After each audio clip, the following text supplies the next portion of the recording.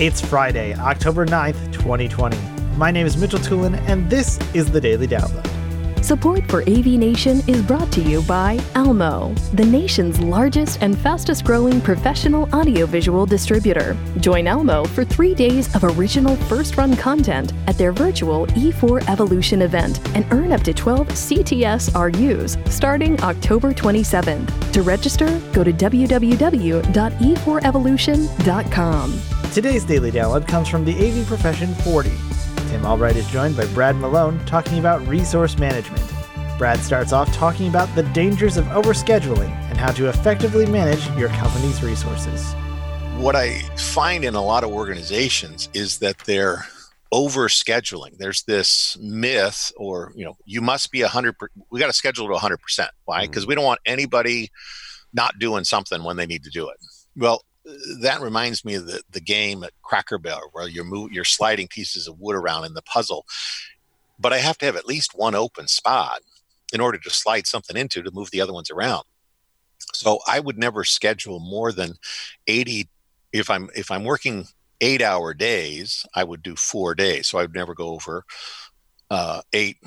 40 hours, or I'd never go over 32 hours scheduled, because I can always move something in. If I'm working 4-hour shifts or 4-hour blocks of time, because that's how I estimated, then I'd have 9 blocks full and 1 free, because projects are going to shift. A milestone's going to be missed. Also, I might have the opportunity for a change order to actually go do something that week. Well, if all of it's blocked fully, not only can I not do it that week, I can't do it for 3 weeks. Or if I force it into that week, I either got to use overtime, or now I've got to kick out another project that was scheduled. So when I see people who are over scheduling, again, 100% scheduling, what you find is highly reactive scheduling. I also find that we're just throwing bodies at places. This person's free today, and so I'm going to send them to job A. Well, have they seen job A? Not at all. But they'll figure it out. So you just have this crazy, almost whack-a-mole process because I'm over scheduling. I know it feels counterintuitive to under schedule, but I can always move things forward. Another session that I'm sure we'll have is talking about standards.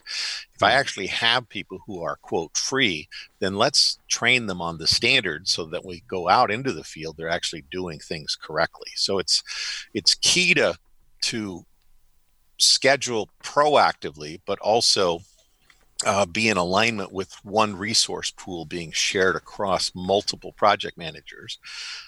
And within that, it's endemic upon the project managers to give us status and progress before they need the person. So middle of the day is when I want to know from my technicians whether they're in trouble, not at 4:30 in the afternoon when they have to come back tomorrow. So it's teaching people the value of resources and that they are important, but also how do we build less drama in it, even though we could have excitement in a project. And this, I find that resource management is one of the banes to most people's existence inside a company. Thank you for listening to today's Daily Download. If you like this podcast, make sure you subscribe and comment on iTunes, and also check out all the other fine programming we have here at AV Nation at avnation.tv, avnation.tv.